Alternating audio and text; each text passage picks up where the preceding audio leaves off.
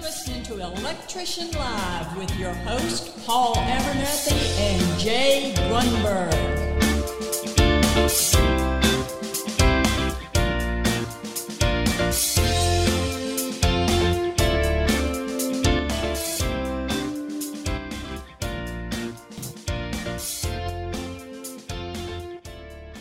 Well, hey everybody, welcome to another episode of Electrician Live. My name is Paul Abernathy, and with me we have... Jay Grundberg. There you go. Jay's at the show. We're here. We're ready to do another episode. Keep y'all entertained. Maybe not talk so much code this week, Jay. I don't know. Maybe I'll throw in code. I don't know what I'm going to do this week, to be honest with you. But, Jay, what is to this week's topic? What are we going to talk about on this episode? Yeah, of course. What's up, everybody? Welcome to tonight's live broadcast.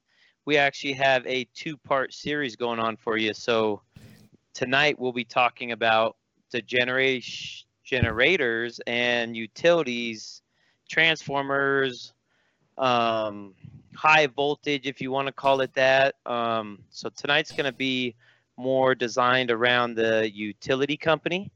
And we're going to give you some cool examples and some examples that you might be able to take with you out into the field. And then part 2 episode, we're going to get into service upgrades in a dwelling unit. So there you go. And I don't know why he said transformer, because I ain't talking transformer tonight. Oh, we'll talk a little bit, maybe a little bit, 30,000 foot view of it. So anyway, so welcome to the show, everybody. And again, before we even start the show, I guess we got to pay homage to the sponsor.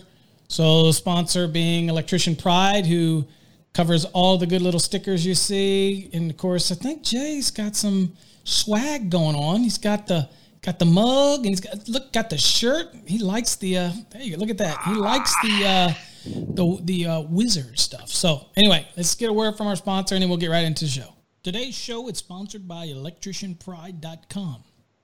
Your one-stop shop for electrician-specific t-shirts, hoodies, phone cases, mugs, die-cut stickers, leggings, and so much more.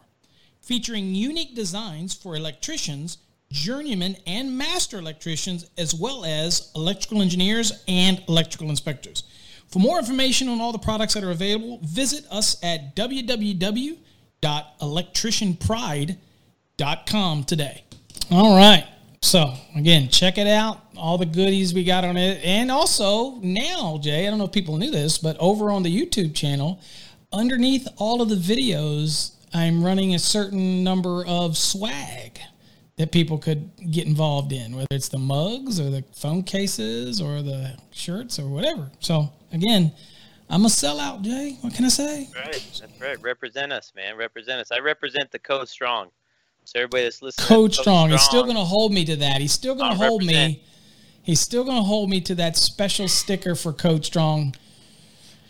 I'm going to do it, Jim. When I get all the stuff that I can get done, I will definitely. That's right. You're a busy man.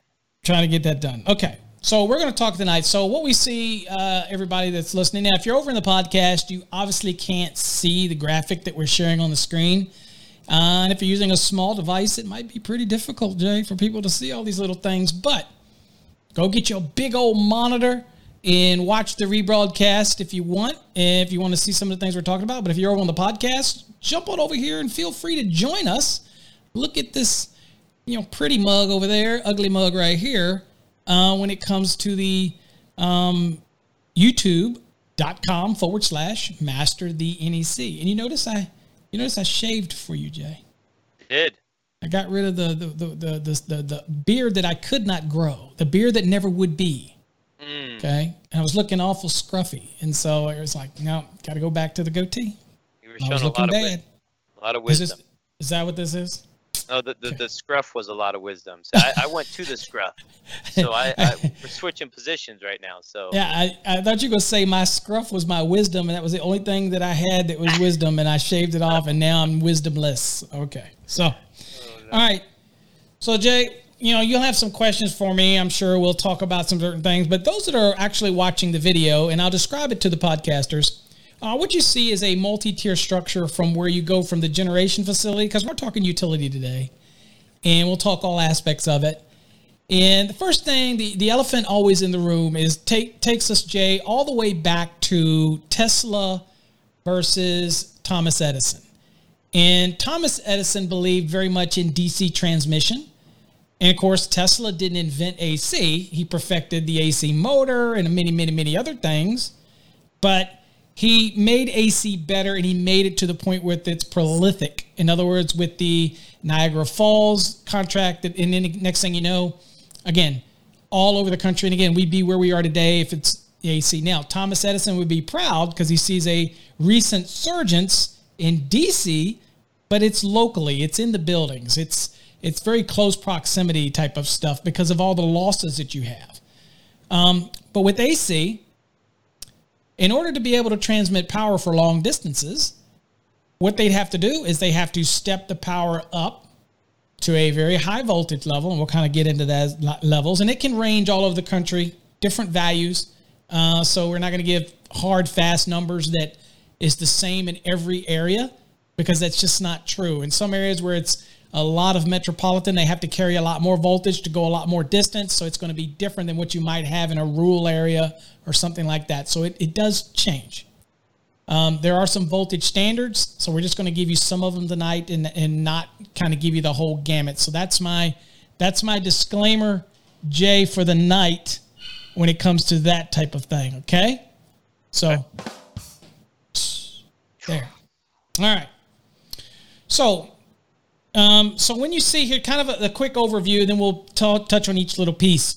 If you look at the graphic, and those that are over in the podcast, the first graphic's basically depicting some type of generating station source, whether or not it's wind generation, a wind farm, or PV, it's a solar field, or it is nuclear power, or it's coal power, or some other type of generation source that is going to generate power.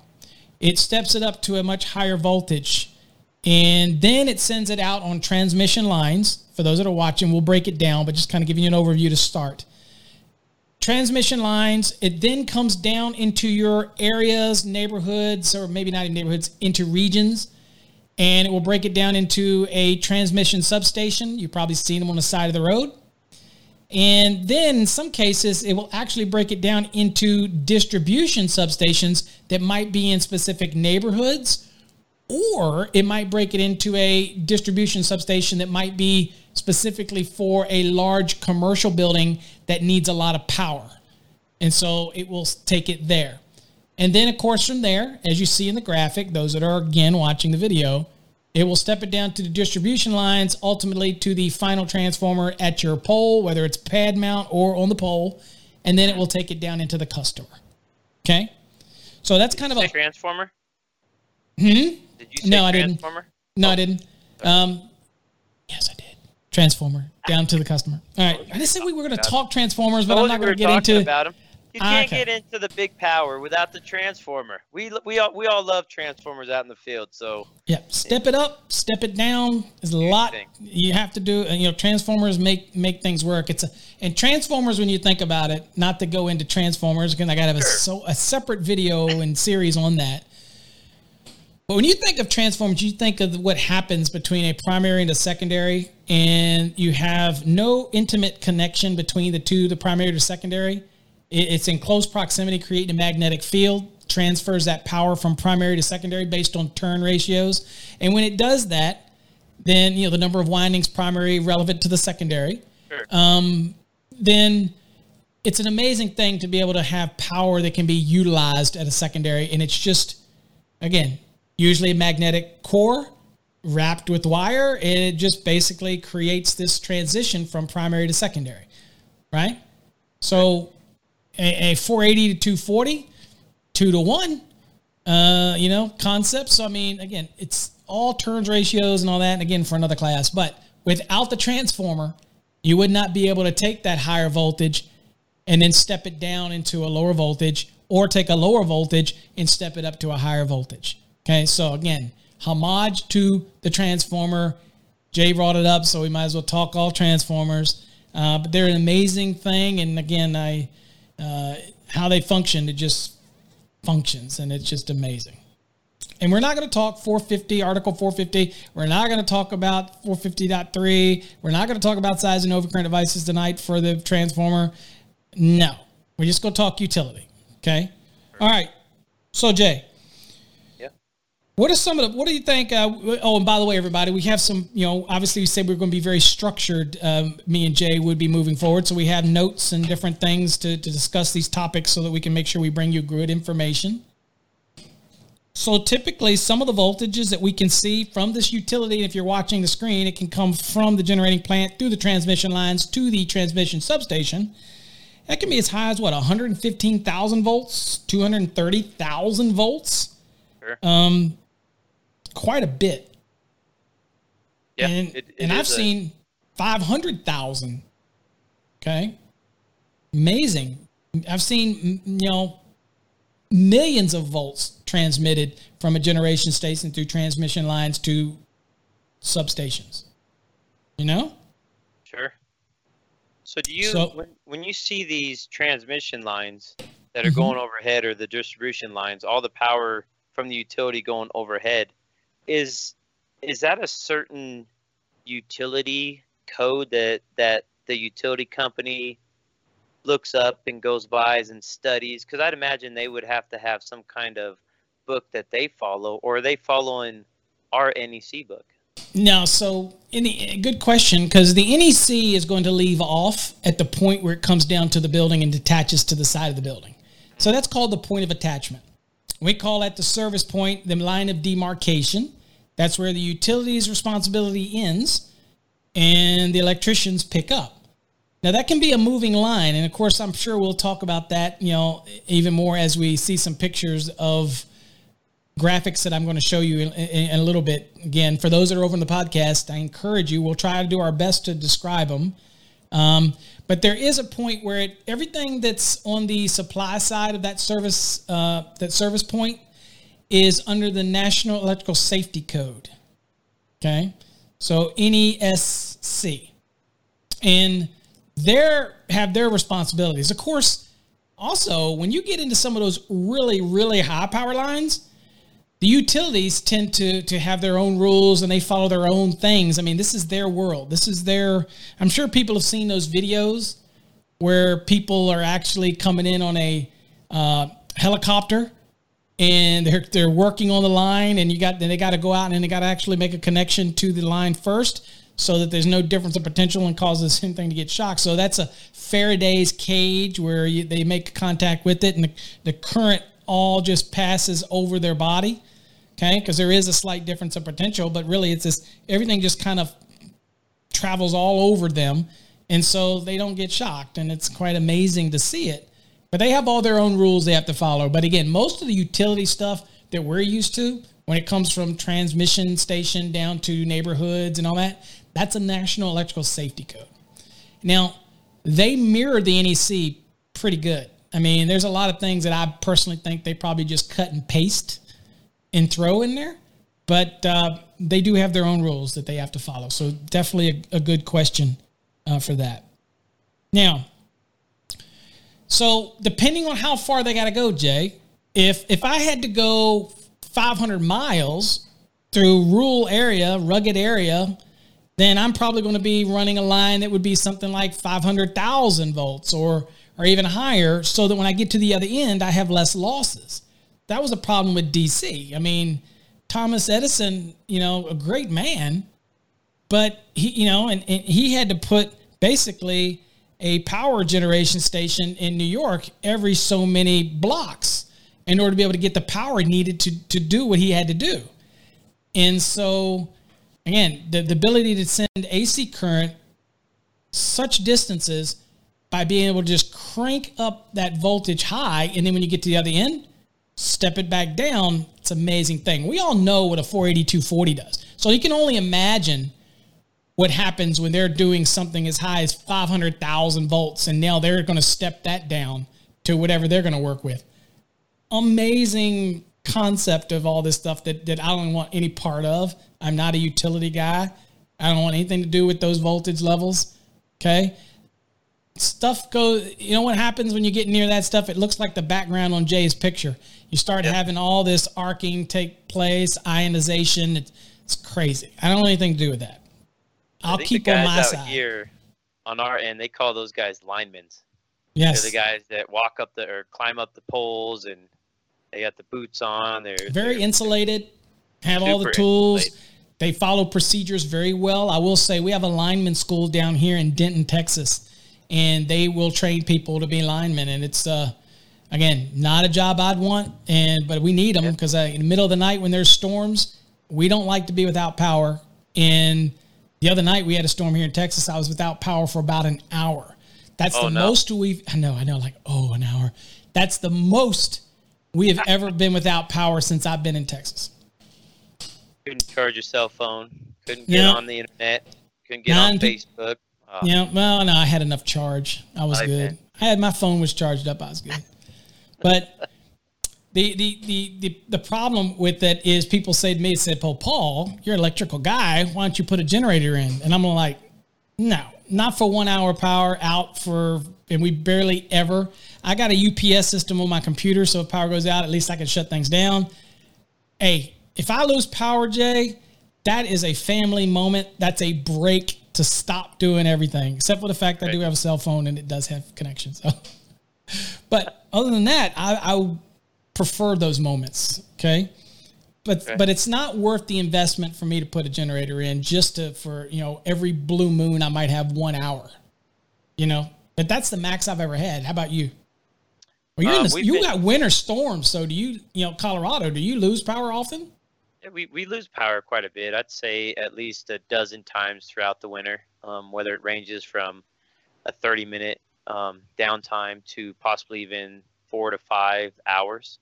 Okay. A lot of times, some of these powers that go out are either branches that are taking down those tower lines or the transmission lines, the distribution lines, or even cars slide off the road.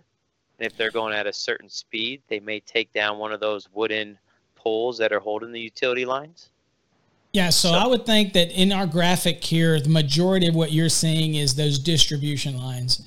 That is where it's coming from, the distribution substation, or from a transmission substation. If you don't have a distribution substation set up, that it's going to go from there out to the distribution through the neighborhoods. I would see that is being probably where it's, the limbs in the trees aren't cut back and that kind of thing happens. So I could see where that would happen. So another interesting thing, Jay. So those that are looking at the screen, they'll notice that in the middle it says transmission substation. And of course on the right, you have what's called a sub-transmission line and then a distribution substation. Well, in some cases, for example, we can't pump power through neighborhoods at 13.8 or 34.5 type of voltages. We have to break it down because the transformers that we put at the poles, for example, don't really have the ability to drop it down, okay? So we have to get it down even further. So a lot of times from that transmission substation to that distribution substation might be where it drops it down to from the transmission substation down to distribution might be 13.8. Finally brings it down a little bit. And then it goes there. And then it steps it down from the distribution substation down to like 7.2. Okay, 7,200 volt applications or something like that. And that's what take it through the neighborhood. Or it might even break it down even more down to 2.4 or some other lower value. Okay. So, of course, we're talking about that. You have 2.4 or 4.16, whatever it may be. It can drop it down even more. So, again, depending on how many stations in there, what your neighborhood can handle, how it's distributed. But the reason I bring that up is because sometimes, let's say I have a large company and I'm going to consume a lot of power. Then you'll have a transmission station which will supply another transmission station that is just for the company, just for a big company, a big purchaser of power. Okay, like Encore Wire in McKinney, Texas. We have all these smelting plant and we have all these production lines. We use a lot of power. Okay, so we have our dedicated lines coming in from the power company to Encore. And so again, that could come from transmission station down, or it could come from the distribution station down. And you could have another distribution station down the way that would break the voltage down even more to be able to use in residential neighborhoods. Whereas the other one, it might also break it down to be used in commercial neighborhoods. And in some cases, you could even have two different voltage classes on the same transmission lines, maybe at different heights, different angles, different configurations. Okay, so again, it's not totally unheard of, okay, to have multiple different voltage classes on transmission lines, that type of thing. Now, typically the ones that go through neighborhoods are not. They're going to be probably, in the big areas, they're going to be probably 13.8. When it breaks it down, it probably breaks it down to 2.4 and then carries it through your neighborhood, or maybe even 7.2. That might go through your neighborhood. And then it hits a transformer, either pad mount or on the pole, and then that's where we'll take it down a little more. Okay? You with me? With you. Okay. I would say by and large, I'll go out on a limb, Jay. I will say by and large, the most popular voltage grade from a transmission distribution substation out to distribution lines and around, or other stations that are smaller for local neighborhoods, I would say it's probably 13.8. Okay? I would venture to say that that's probably what you're going to see the most. That's what you commonly see here for like a Excel company. There are POCO, some people call them POCO, or a power company here. They're a local company that brings the utilities in to the residential neighborhoods that we normally deal with. And I was talking to one of their linemen, and that's what they bring down is the 13.8, and then they continuously step it down until they hit the residence area. And sometimes you'll see the transformer on the pole, and it will go underground, or Yes. you might see two different transformers. And we'll probably get into that out in front. Sometimes you can have a transformer out in front of your yard. Yeah, so I have one in front of my house, and that is a pad transformer. And so it can be on the pole, and that's called a riser, even though it goes from the transformer down. We call that a riser.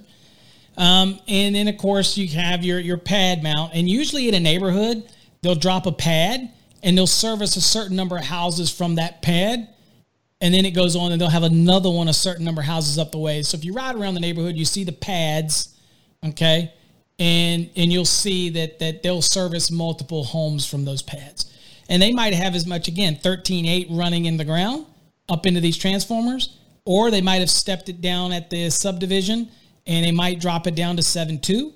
It depends on that jurisdiction and how they want to do it and what their transformers can do and what they have available, okay? So next one I want to look at, Jay, is... So let's look at the picture here. People that are watching on the screen, this is, we've talked about getting it here. We're taking it through the, it could be underground. I guess we didn't say that, Jay. It could be underground or overhead. Which costs more? The overhead costs more to maintain. You got to cut the lines. It's subject to environmental conditions, ice. So everything that I'm in Texas, most of the stuff around me is underground. And it is the upfront cost is a little more.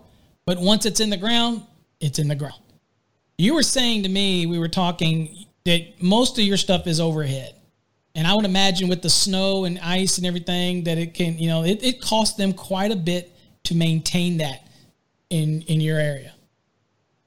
Yeah, we have quite a bit of overhead lines. There's some of the newer developments that will go underground. You'll see a lot of the residential panels being underground fed. But when you, especially downtown Denver, older buildings and stuff, everything is overhead. Everything's overhead.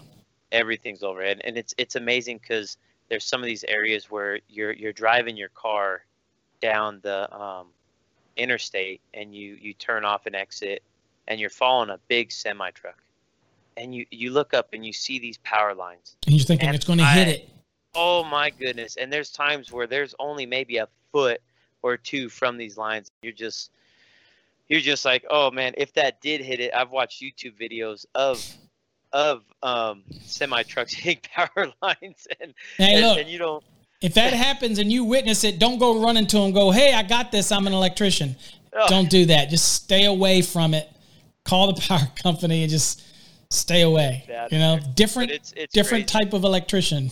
It's crazy seeing that stuff though, and how these lines are so low in certain areas. So the older stuff is mostly overhead. The newer stuff, like you were mentioning, is usually underground. And actually, we were doing a project in Longmont, which is north of where I stay in Centennial, and we were doing a big 93 unit development project for a company who does tract homes.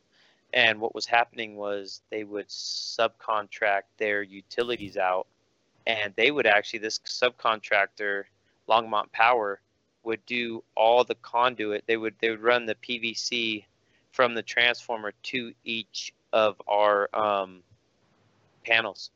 Okay.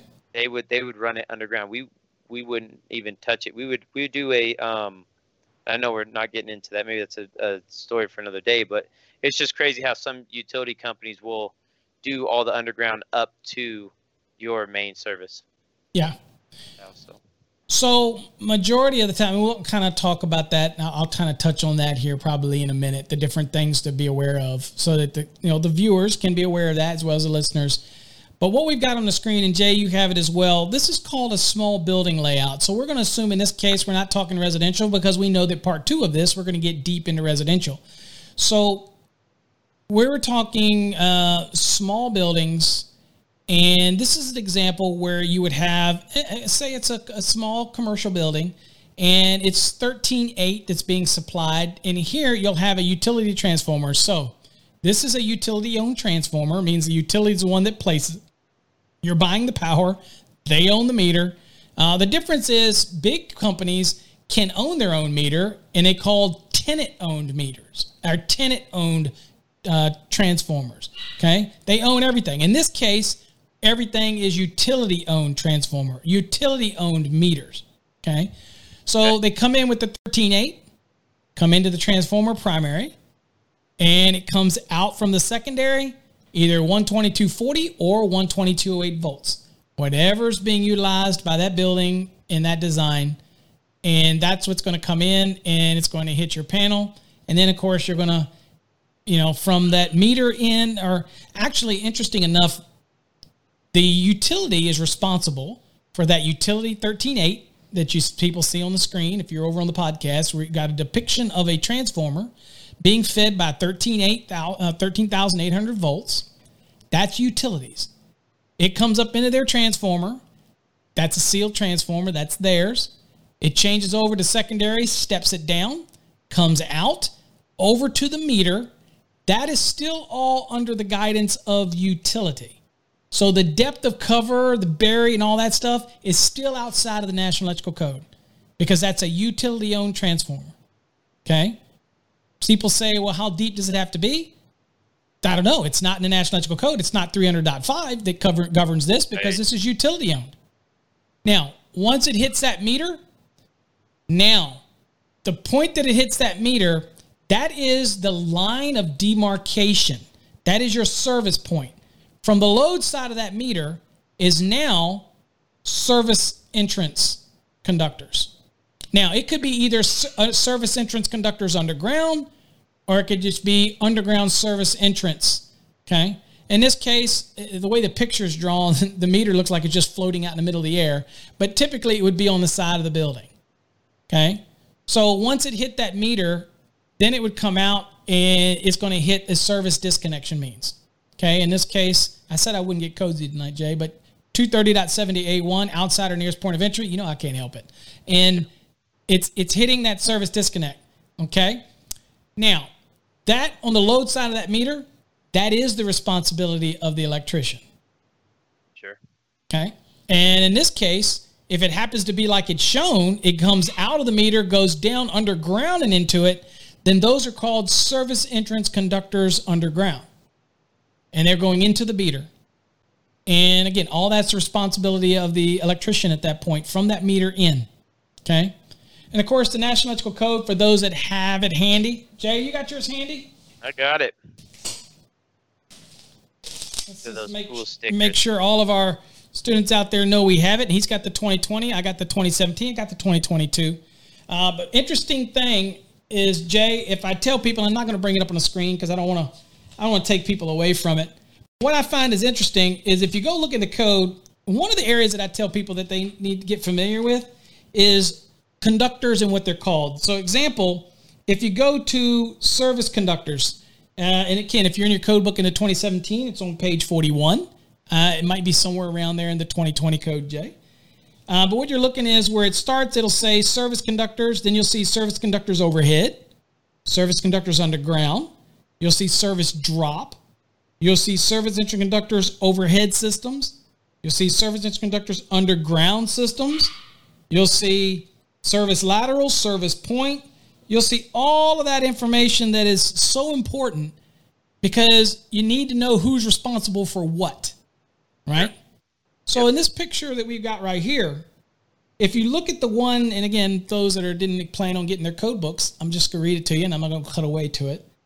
If it was service entrance conductors underground, it says the service conductors between the terminals of the service equipment and the point of connection to the service lateral or underground service conductors. So here it comes out of the building straight up into the meter.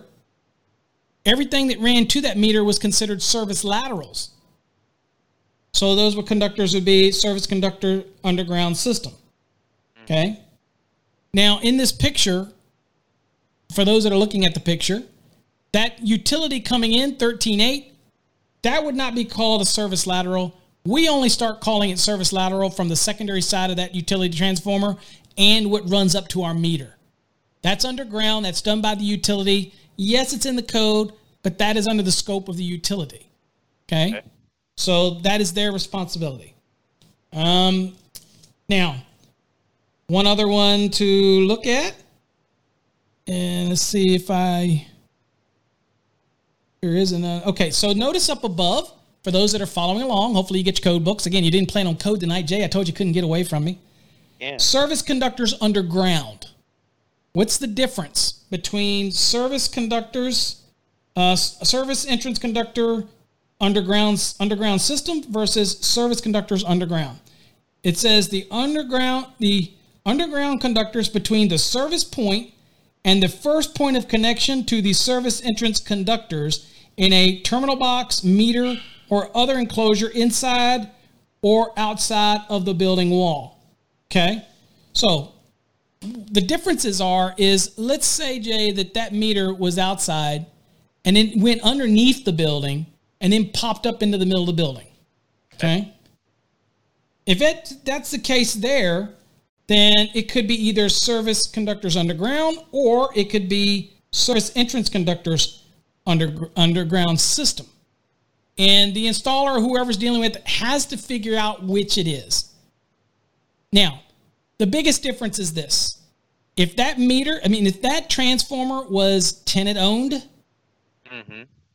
okay, and it comes off of the loads, the secondary side of that transformer, and it's tenant owned, then the National Electrical Code is going to govern it.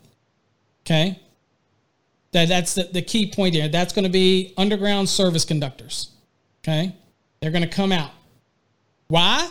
Because the service point is where? It's at the transformer. Utility left when they fed it to the transformer, and the secondary side is our responsibility. Okay?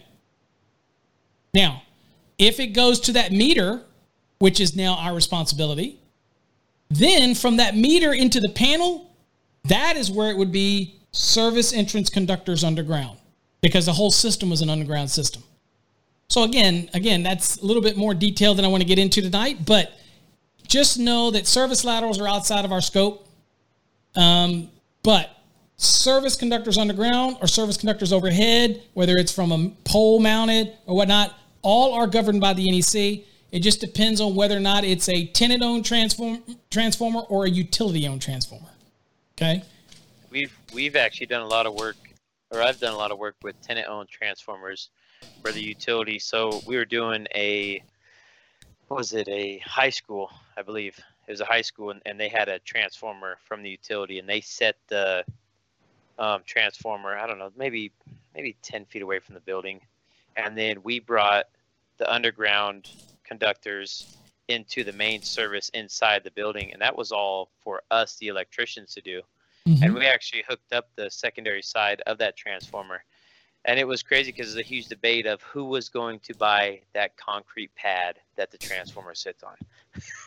Who's going to pay for that? There was a huge debate with the company that I was working for, CVK Electric out of Colorado Springs at the time. And so I believe we ended up paying for it. We said it.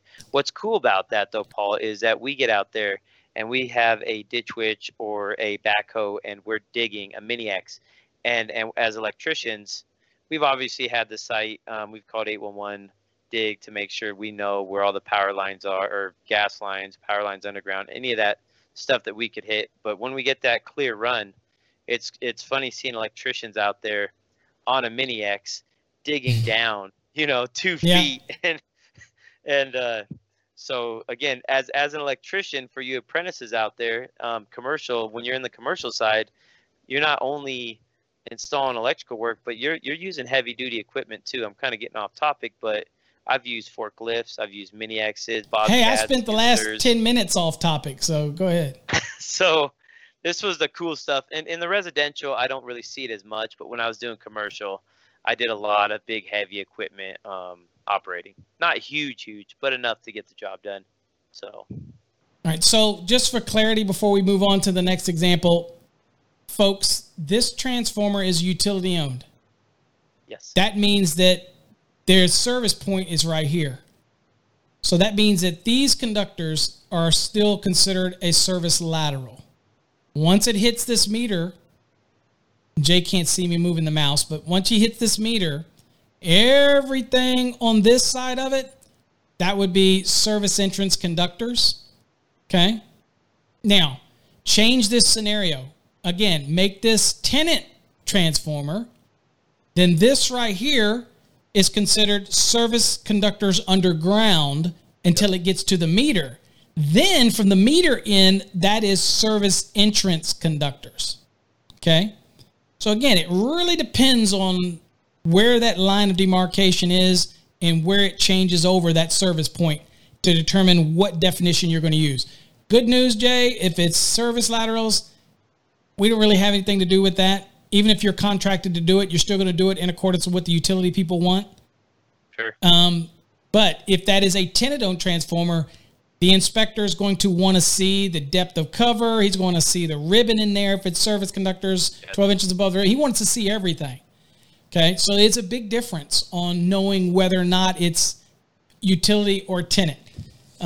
So kind of wanted to make sure I covered, because that's actually kind of an important thing. So I just want to make sure we know what conductors are what. All right. So in this case, go ahead. That's a huge thing for the electrical contractor to know too.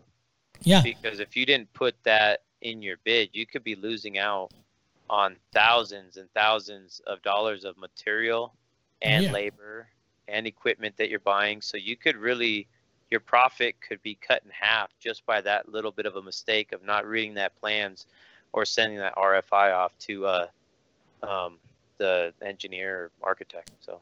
Yeah, so like I said, in this drawing, if I was looking at this as an actual drawing, my responsibility is really from the meter into the panel. That's right. And that's going to be service entrance conductors. If I own this transformer, then these are going to be service conductors underground. They're going to hit a meter, and then it's going to be service entrance conductors. I am responsible for all these, okay? And they all have to pass the requirements for the National Electrical Code. Now, anything on the supply side of this utility transformer, or even if it was a tenant-owned transformer, anything that's supplying it from the utility, not my responsibility, okay? Now, they might contract you to do something, but you're doing it as a agent for them. Ultimately, they take 100% control of it after it's done. Electricians don't mess with that once that meter's done, except for Jay, he cuts meter tabs. But other than that, most people don't. And then it's not your responsibility anymore. What do you think about that? All right, so. Okay, so makes sense. Typically, that's how we distribute it out. So then that takes us to the next one, Jay. This is a larger building. So the building, again, still might be supplied with 13.8, right? So, so it's going to come in. You're going to come in. And what happens is you'll have the utility coming in. The utility will own the meter, but now it goes out of the meter into the building. It's still utility owned, but then it hits that meter. Hits that transformer. Yep. Now, the question is, even in a transformer vault, it still may be the ownership of the utility. If it's a tenant side meter, it's already in there. So once it's in there, then everything on the load side of it, again, is going to be the responsibility of the electrician. And that's where it's going to step it down to 480, 277 or whatnot, hitting various switchgear, switchboards, whatever it might be. And then it's going to distribute it throughout the building, whether it's through bus duct, a bus fed system, multiple transformers on multiple floors to step that 480, 277 down to maybe 208, 120 or something. So you might have multiple transformers, and then, of course, you'll have your panels, and then, of course, you'll have your branch circuits and everything going out of there. So very typical large building application. I've done quite a few buildings prior to being pure code now, is where I had buildings and we had to wire quite a few of the transformers in the building. And they were utility owned. They were in a room that was dedicated to the utility. And we had to make sure that we came from the secondary side of it. And then that was our responsibility. And we had to work with them, and it was all contracted out to be able to do that. But again, you got to know whether or not the transformer is utility or not. But once you're in the building, rules step up at that point. Okay, you have to take things a little more seriously, because even in this picture we have, that room is designated as utility. Okay. But then when it leaves that room and hits the switchgear, then it's when it's 480, 277. So it's stepped down. That is all within a building still. So you have to be very careful how you run it, how it's run. But that's a good example of how the system would lay out. Any questions? You've got the graphic as well. So I think, Jay, did you have some questions that you wanted to talk about? Yeah, when I look at the power distribution in large buildings, that graph that you have up, I think of the Broncos Stadium here in Denver. When I was a fourth year apprentice in IEC, which is one of the schools that my guys attend to, we actually got to go on a field trip, an adult field trip. Half the guys were drunk, but it doesn't matter. We're going to go see the Broncos Stadium. So we go in there, and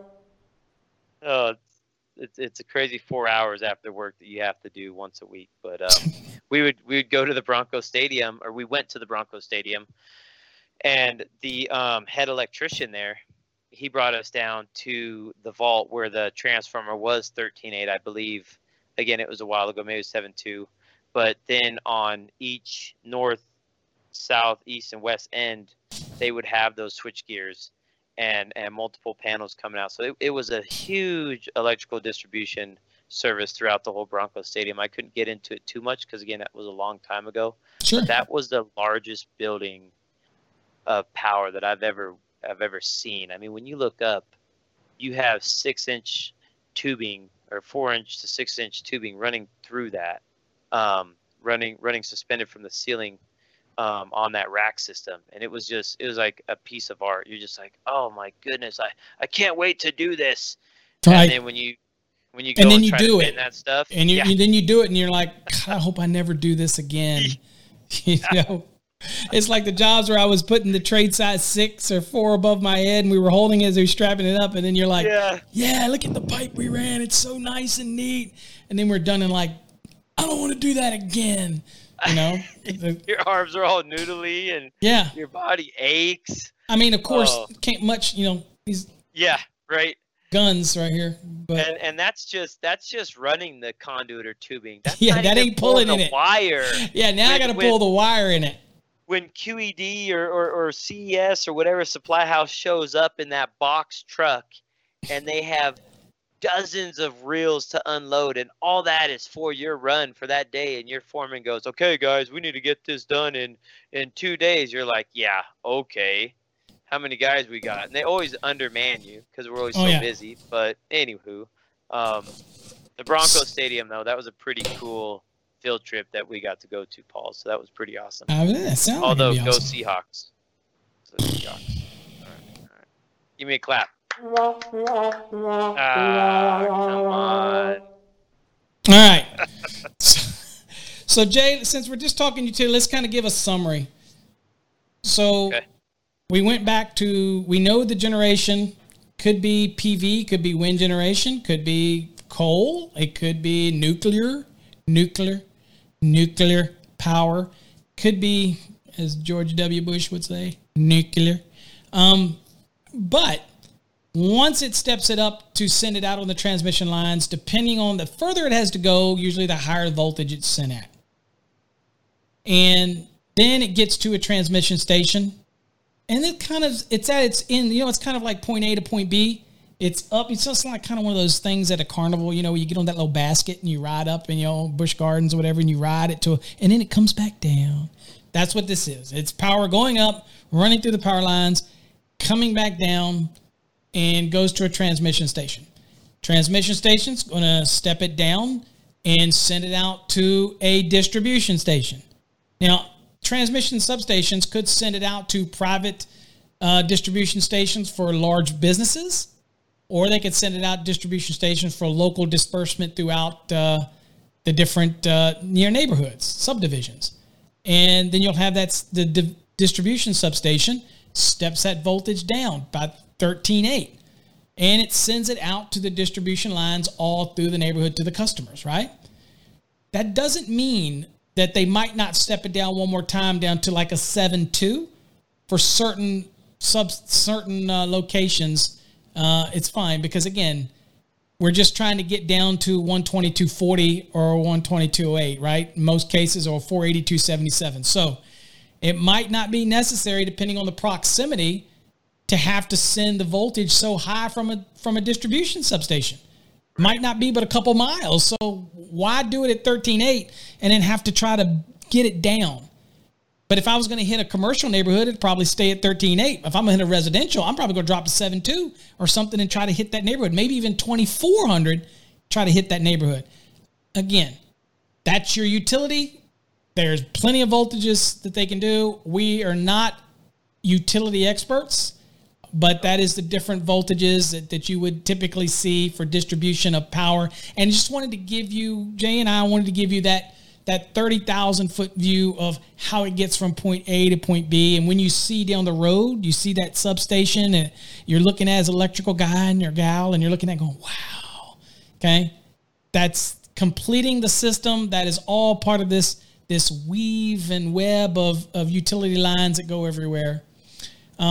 I have something probably didn't know, Jay. Did you know that Texas can be independent from the entire electric grid? That's why when you have the big brownouts it doesn't affect Texas. You know why?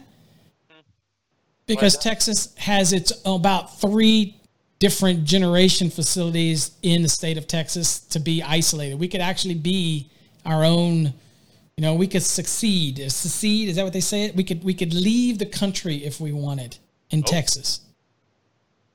Wow. But we won't, because we play fairly with everybody. And we'll even sell you our power too, because we do that too. But anyway, hopefully that. Jay, anything you got any other questions before we? I got a good question. I imagine a lot of the guys out there, especially us residential guys, we have this one question that's always it's always blown my mind. How my main service at the house, I'm running up a certain size conductor, depending on, and we'll get into this more into series 2, but how come whether it's a 2-aught, 3-aught, or 4-aught aluminum that I'm running up, that I attach to this little tiny, maybe 6 or 4 I don't know how tiny it is, KJ, because sorry. I don't know how tiny it is. They sometimes, they run decent size down. I mean, it's not like they're running 14 gauge or 12 down from the pole. You know what I'm saying? No, but I think that I know that when they go underground, it's a larger size wire opposed to overhead. Can you explain maybe why that is? Well, typically when they go from a pad-mounted transformer underground in a neighborhood, they're using something like a URD, underground residential distribution, or UDC, underground distribution cable. And typically they're going to, because of it being underground and because of how they're doing the neighborhoods, that they're dropping off and hitting the houses from these transformers. And they're typically going to be pretty comparable to what we would use. Okay, pretty comparable because of the configurations that URDs and things like that come in. However, when it comes to overhead utilities, a lot of times those are service drops, and they will drop those down. Now, I work for a company, as we all know. I work for Encore Wire, and our service drop cables that come down are fairly sized equivalent, okay, when it comes to this. I mean, obviously, we make a scope of sizes, and we only make ACSR, which is aluminum conductor, steel reinforced. But at the end of the day, they're pretty fairly sized, but you buy the size you want. So what Jay's referring to is you go to a job, it's 200 amp service, and you look at the drop. Here we are, we're required to run, if you're going to run aluminum, and it meets all the requirements of 310.12, let's say. And again, that's the 83%, right? We're not going to get into code tonight. If we meet all that, or we're doing it, we run, let's say 4-aught, and it's good for 180 amps, but again, it doesn't correspond to a breaker, so it can be for 200 as long as the load doesn't exceed 180. Or we use 310.12, which used to be 310.15b7, which says if you don't exceed 400 amps and it's over 100 amps and you meet all the conditions, then we can size it based on, it doesn't have to be larger than 83%, but it has to be at least 83% of the rating of the service or feeder. Okay, so assuming we size all that, and Jay runs this 4-aught aluminum up there to the weatherhead, and some old Yahoo from the utility drops him something that looks like it's probably a 6 gauge. Yeah. And he's like, wait a minute. Aluminum. And he's like, wait a minute.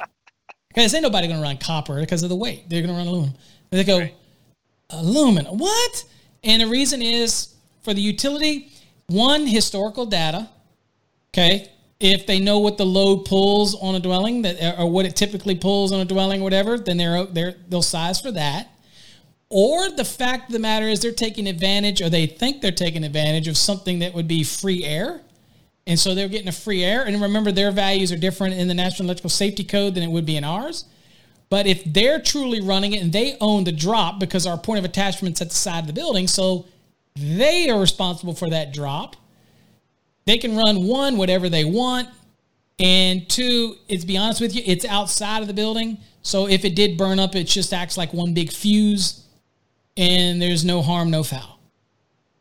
But they are banking on the fact that it is in the air and it has air gets to it. And it's not in a raceway, not enclosed in annular space, that they can get actually more ampacity out of the value. Now, I will argue that plexed, twisted service drop conductors that come down aren't necessarily meeting all the requirements of the new definition that we have in 2020 code of what's called free air. So whether or not they could apply free air values. But again, they're actually outside of the scope of the National Electrical Code. Okay? Look under Article 90, you'll see they are outside of it. So they can tend to do what they want. But again, to answer your question, it's because they are using higher ampacity values, free air, and it is outside, so they believe it is of little threat to you other than the inconvenience of losing power. Sure. Does that answer it? That makes sense. They're a bunch of cheaters. They live by their own rules. Well, since I sell wire and cable, if you want to install it for them and volunteer it, I'll take all the bigger wire you can get. It's all good. Bigger wire, always bigger wire. If all else fails, if you don't know, just go bigger wire, right? That's what everybody says, just bigger wire. I've always been worried, though, that if something went wrong with that connection, or maybe it grounded out, or maybe I'm doing a... And they do. Winds. If yours is all overhead, there's a lot of branches and limbs and trees that get moving and cause it to rub and have abrasion, and it causes it to short out. Or could have one of them connect to the, because again, you have no equipment running down, no equipment grounded conductor. That's all grounded neutral conductor, and your ungrounded hot conductors. So you can have phase to phase fault. You can have, all those things can take place. And what happens is it takes out your system. But it's an inconvenience. It would have to take quite a bit, though, to take out that. What do they call those bucket transformers up top on the oil field? Oil-filled transformers. Well, so what's not taking it out is what's happening basically is at the fault where the conductors rub and fault.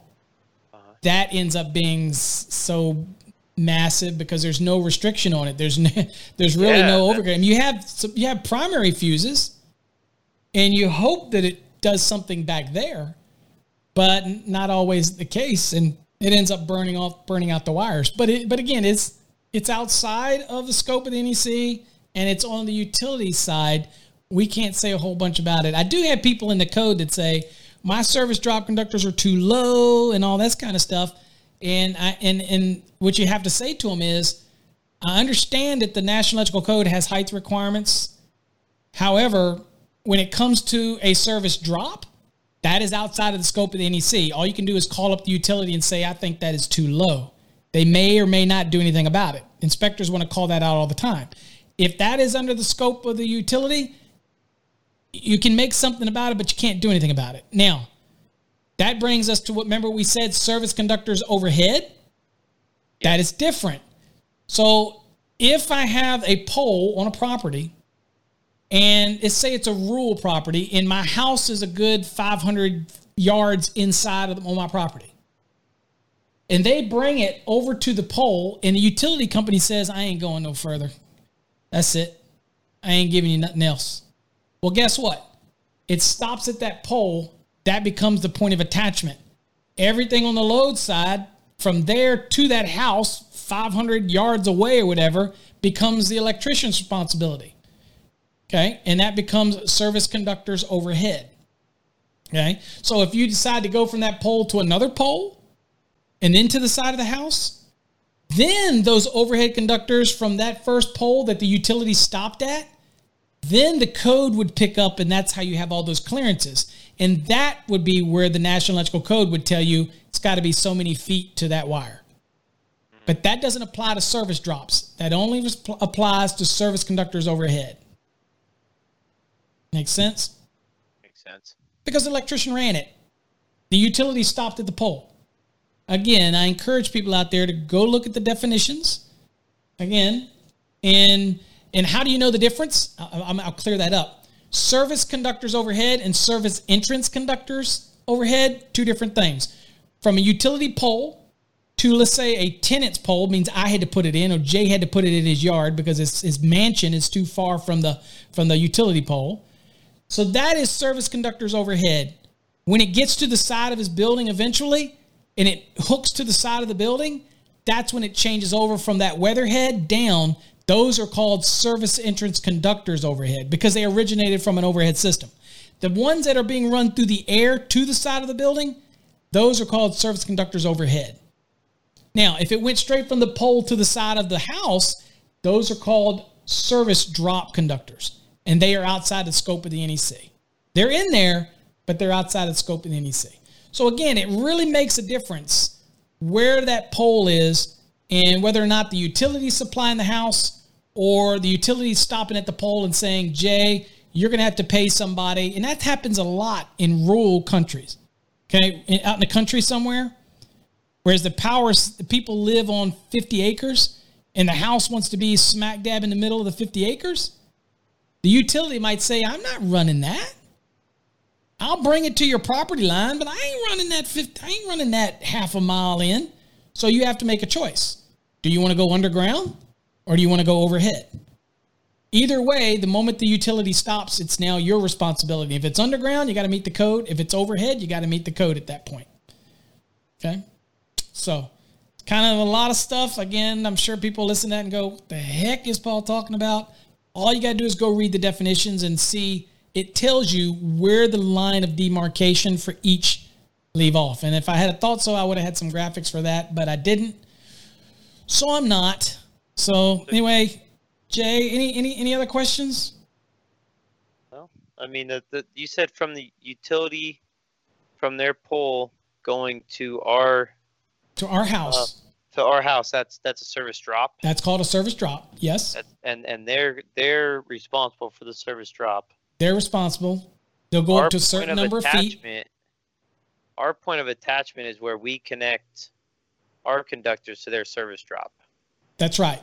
And then that would be, if it's from an overhead, then that would be service entrance conductors overhead, because it originated from overhead. And that's where you might see something like an SEU, service entrance cable, run from that weatherhead down. Or you could have a weatherhead and you could have a raceway and you have individual conductors in it, and it comes down to hit the meter, and then it goes out of the meter and hits the panel, right? So if we can't control their service drop and their height of their service drop, we can control the height of our point of attachment. So that is required, that we do have to have to the service, the drip loops that you have to make in order to keep the water not feeding into the end of the weatherhead. So we do have clearances that we're responsible for that. But that is all part of the transition between utility and what's our responsibility. That's right. That might be in the next episode. Yeah, we probably will talk about that in the next episode, a little bit about all those requirements for residential. And once we get, now that we're at the building, we'll probably talk about the various options that you can get that power from the weatherhead down into the building. So I think we've probably beat this one to death. So again, Jay, any closing remarks? You want to say bye to everybody? Code strong, guys. Have a good week. Rewatch this video a couple times. Get familiar with what we went over. Have a good conversation with your utility guys. Learn their lingo. And if Jay said anything wrong, it's his fault. And if I said anything you disagree with, it's his fault. But if you do need clarity on all of the difference between service conductors, overhead, whatever, check the code out. But email me. Feel free to email me at info@masterthenec.com. I'm more than happy to do it. Or, you know what you can also do, Jay, you know what they can do? They can wait for the rebroadcast of this, and actually in the comments area of the video, you can ask a question. Drop your comments, drop your concerns, drop scenarios that you guys may have had, things that you guys have seen, or maybe stuff that's coming up. We'd love to communicate with you guys through there too as well. So we look forward to those comments, and subscribe too.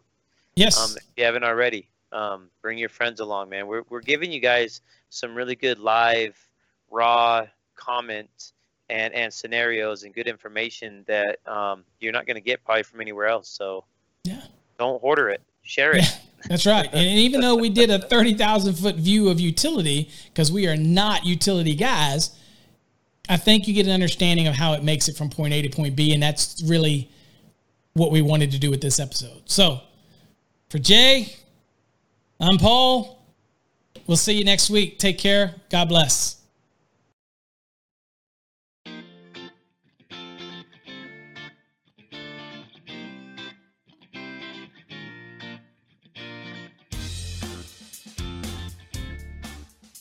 You're listening to Electrician Live with your host, Paul Abernathy and Jay Grundberg.